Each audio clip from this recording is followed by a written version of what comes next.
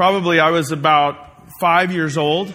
My dad was a pastor in both Southern California and Texas and a few other places. And I remember my dad one Sunday preaching a message on a Sunday night.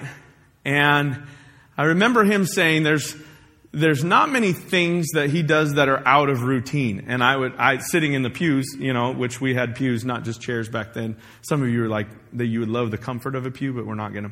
So, but the idea though is as I was sitting there, I was thinking, yeah, that's true. My dad is probably the most regimented, schedule-driven guy I know. Like, I can tell you tomorrow morning at 5:30 a.m., he will be walking across his kitchen floor because he is a man of follically challenged life as I am, and he washes his head in the kitchen sink every morning at 5:30 a.m. Why? I don't know, but that's what he does.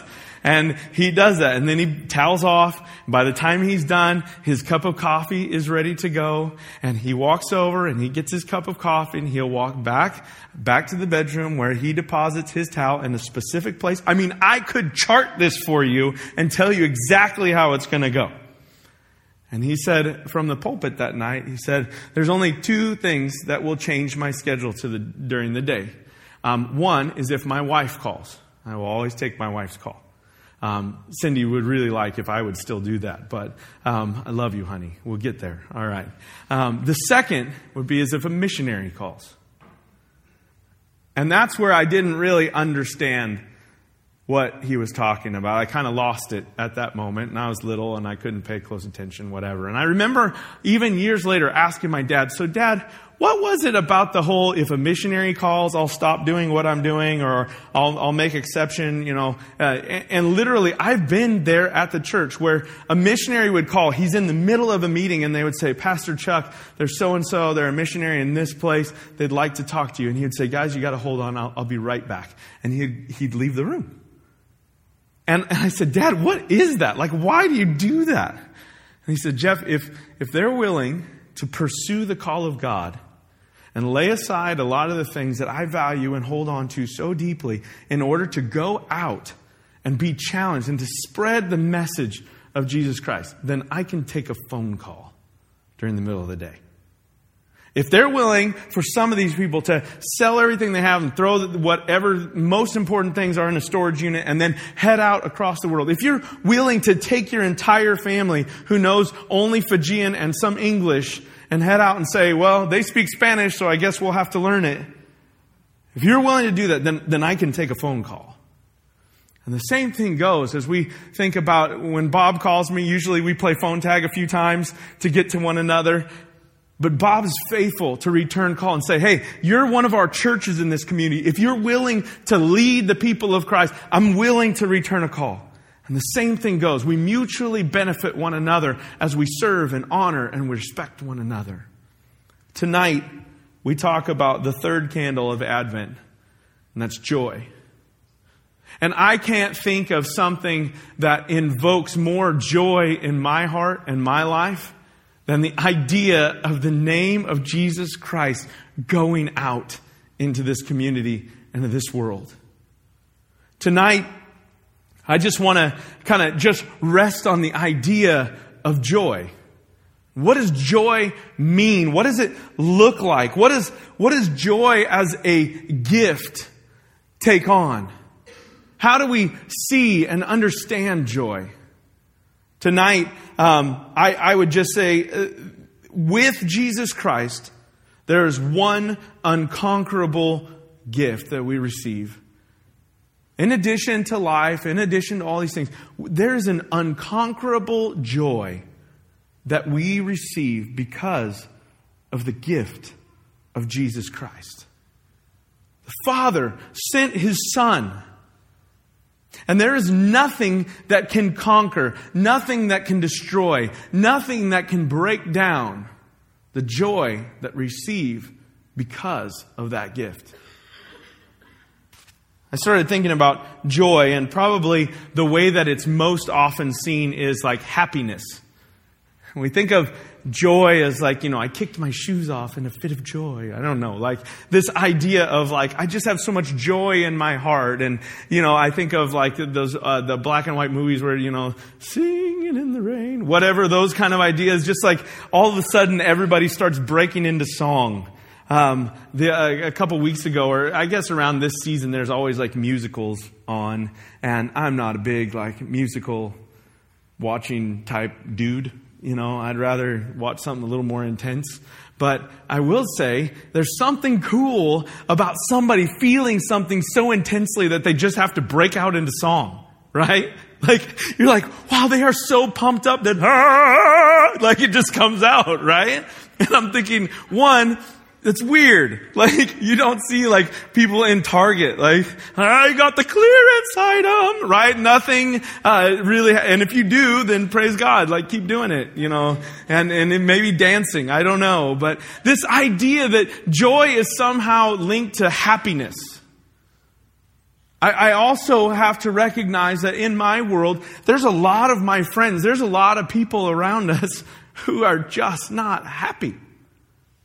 Like, happiness is like a fleeting feeling. I don't know if you guys have experienced this. But some people, I'm just not happy today. But does that mean you have no joy? Good question. Well, in a lot of ways, if we link only joy to happiness, then clearly when there's a lack of happiness, there's going to be a lack of joy. But what the Lord provides in the gift of His Son is an unquenchable, unchangeable, unconquerable joy. So when it comes to happiness, there's a lot of things in our world that we don't have a choice whether we're going to be happy about that or not. There's a lot of things that happen to me that I don't enjoy, that I'm kind of like, oh man, this does, that I can't honestly say I'm totally pumped up and happy about, right? In a couple months, I'm going to find out my official bill for the United States Tax Services, right? I will not be happy, okay? And if any of you think that I will be, you're losing it, right? I don't want to give any more away, unless it's to Dave or Bob. But the big picture here is, there are things that come along in life that they rob us of our happiness. And they break us and they hurt us. But I would contend that while happiness is more of an emotion, joy is a choice. A choice? How can that be? The Father sent the Son once and for all to pay the price. And you and I have a choice every day whether we live with the joy of that gift, of that knowledge and that understanding. You and I have the choice whether every day it becomes a piece of us that we can rest in that joy. It's a choice. We can choose to live in an attitude of resentment, anger, fear, or choose to pursue the joy of Christ. And so what's the picture of joy in the Bible? So I put together a few of my fancy fill-ins that I figured out how to do. And I just used a lot of F's all in one sentence, but there you go. It would be this. Joy is trusting when you want to doubt. Put that on there. Look at that. Trusting when you doubt. So maybe my natural desire and inclination is that I want to doubt. Like, I really don't want to believe that. It's choosing when the natural way would say, nah, probably not. It's saying, no. I'm going to rest in the knowledge that this is true and this is real. And we can find that in Scripture. The first place in Scripture I want us to look at is Isaiah 26:4. And I put that in here if you'll put it up. It says, trust in the Lord forever, for the Lord Himself is the rock eternal. This is the same prophet who went through and explained, like line by line, place by place, illustration by illustration, what the good name of Jesus was going to be and what it would look like when the Savior finally arrived and when He came to rescue His people. And He put in text for us to read even now this idea that if we trust in the Lord, you have to trust in the Lord forever, for the Lord Himself is the rock eternal.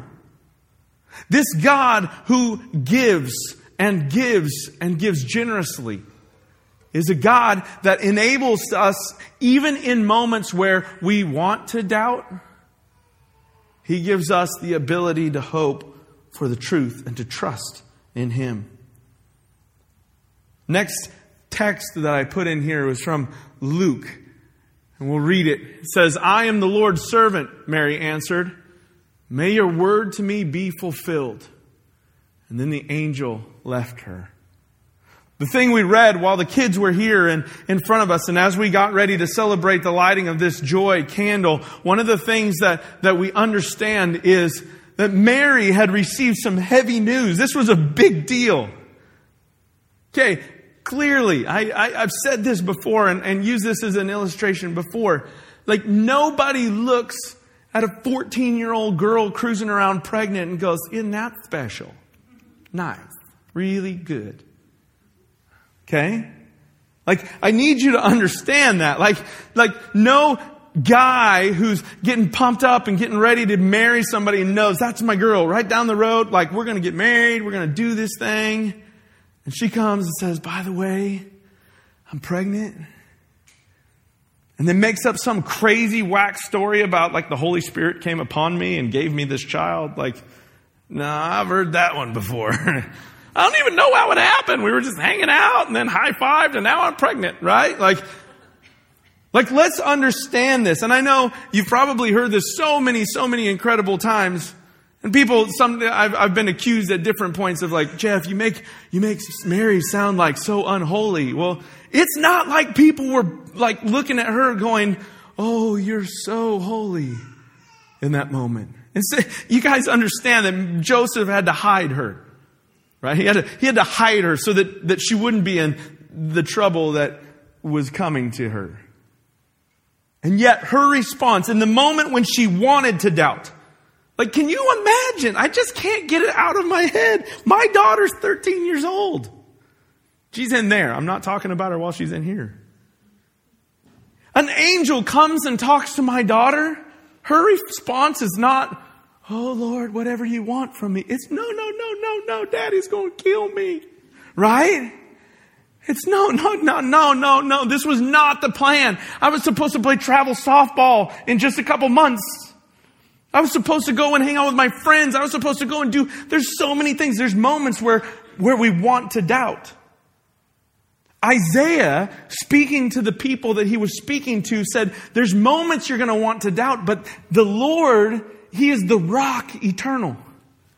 And I can't help but imagine that sweet little Mary, in her moment of going, "No," remembers the words of Isaiah. That He is the rock eternal. And then her words, let's go back to that scripture. "May your word be fulfilled. I'm your servant." That's where joy comes from. It's in deciding to believe this is true and act accordingly. The second thing, joy is receiving what you want to reject. It's receiving what you want to reject. And can you imagine being the innkeeper in this whole story, right? I remember I watched a play one time because I've seen like 400,000 church plays about Christmas and Easter and reenacted a lot of them as a child. But can you imagine when the innkeeper, how he would have felt if the story had replayed and he's like, "No, you can't stay in the stable. Are you kidding me? Like, nobody stays in the stable." What if his heart hadn't been softened to make a place? And I don't know, I'm taking a little bit of a literal look at the Bible, maybe. But I try to put faces and real people to all this stuff. And I start thinking, like, have you ever made that decision and thought, oh my gosh, I just made the wrong decision? Happened to me today. I play fantasy football. Anyone else in here who does knows what it feels like to make the wrong decision. I put Andy Dalton as my starting quarterback over Drew Brees.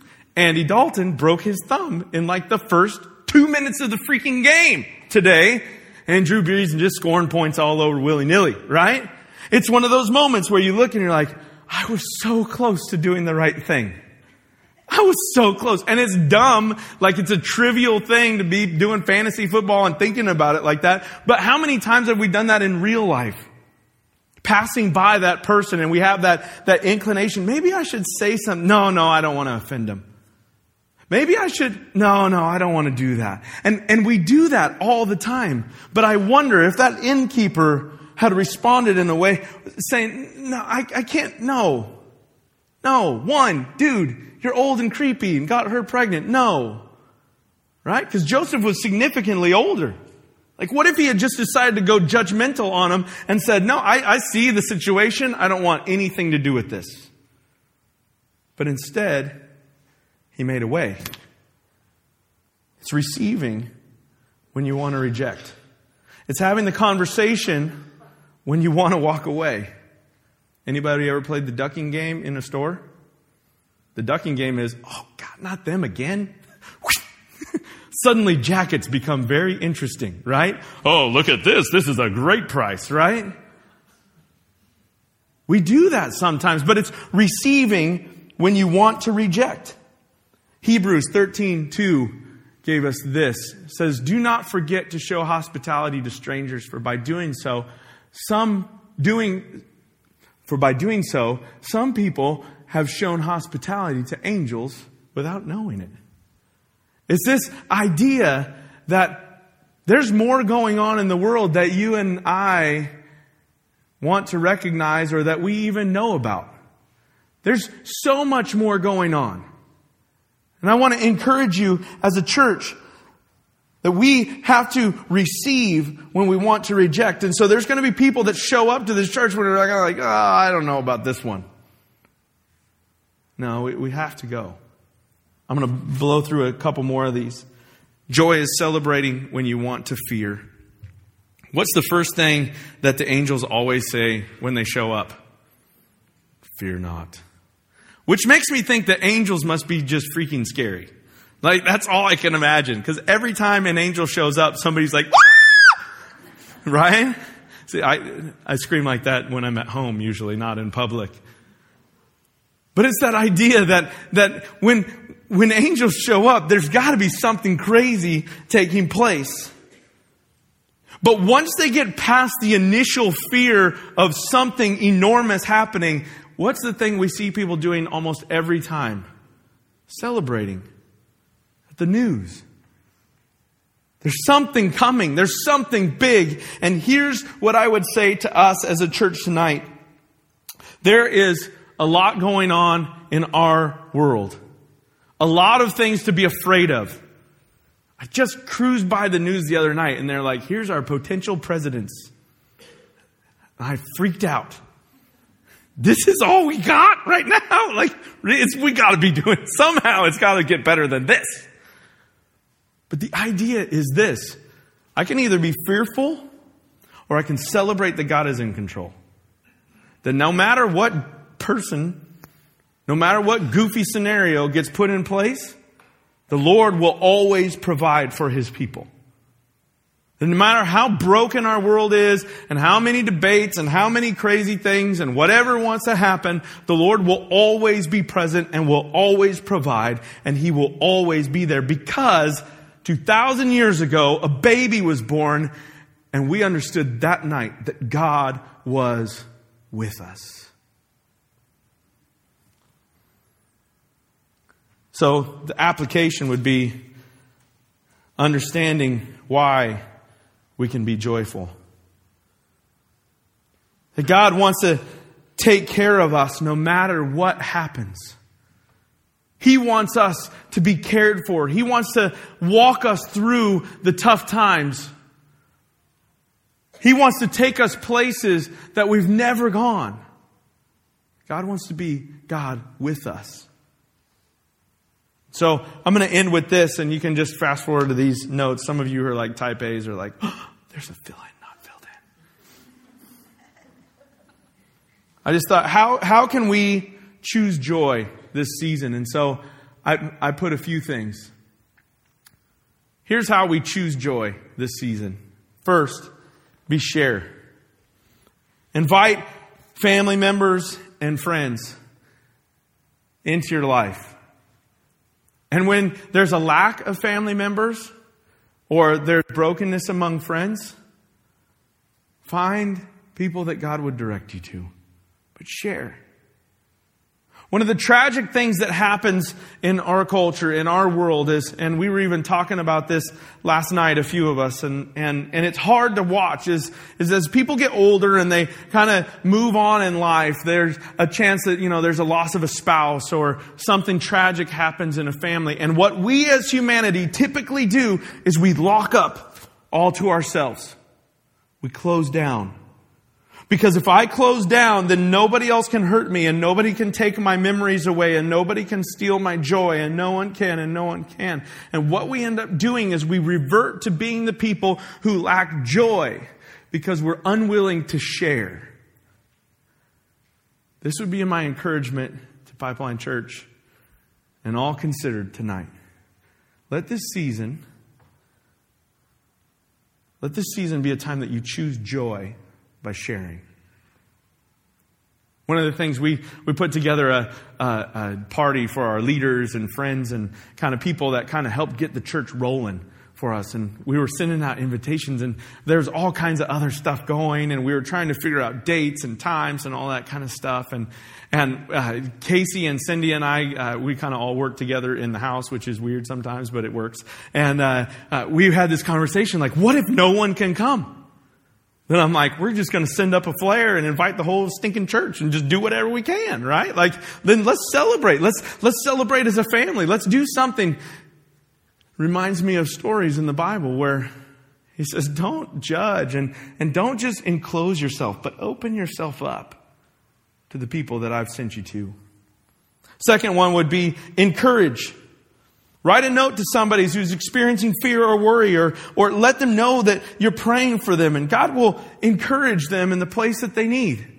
One of the habits that I'm getting into is every morning I wake up really early, and that's not been a habit for me for all my life. But what I like to do is just, I sit down at my desk or in my chair at the house, and I just say, okay, God, throw me some names.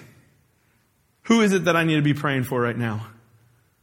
And early in the morning, I try not to do it before people are really up. But right as soon as I know, I think they're up now, I'll send those people a message. A lot of it's guys in our church that just need to be encouraged. And I say, hey, I'm praying for you this morning. I just need you to know this. I appreciate you. And God's doing something good. Can I pray anything specifically for you? And they'll send me back. Sometimes it's like these long things where it's like, oh my gosh, how did you know what was going on? I don't know. It's just God. We wake up and we talk and it's awesome, right? But it's that encouragement to know that you got people around you. And there's so many people in this body that do this. Cindy had us make up cards just because, and they have pictures of stuff from Pipeline Church where she can just write cards and send them to people and say, be encouraged, be strengthened. We love you. We care about you. Thank you for all you're doing. Part of what we need to be is an encouraging body of believers. How do we choose joy? We choose to invest in the lives of the people around us. Kind of funny. My daughter Riley that I talked about, and if she gets pregnant at 13, I will really be upset, but okay, whatever, God. Okay, but the big picture here is they are doing this thing at school where they write notes, and they encourage people. Well, they kind of finished up with a lot of that, and she's just kept going. And it's so crazy to see my daughter writing notes to people that are investing in her life that I wouldn't even think of, but they're on her mind and her heart. How do we do this as a body? That's what people need to see. They can't look at you and go, you know what, that church, they're just full of it. You know why? Because they're so encouraging. They're just way too encouraging and involving, and I cannot handle that.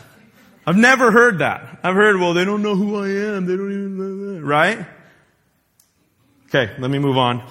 Evaluate. Make an inventory of the things that bring you joy. Sometimes when your head is in the dirt, you have to start making a list of the things that are good, that bring you joy, that remind you that God's in control. So I'd encourage you to do that this Christmas season, along with all your other stuff. Don't just write your list of what you want, socks, underwear, shoes, all that kind of stuff. You want to write down the things that bring you joy.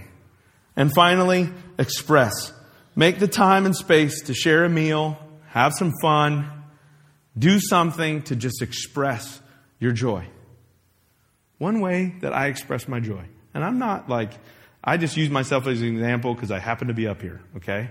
So people ask me, yesterday, we're in the store, and I'm cruising along, and somebody says, how are you doing today?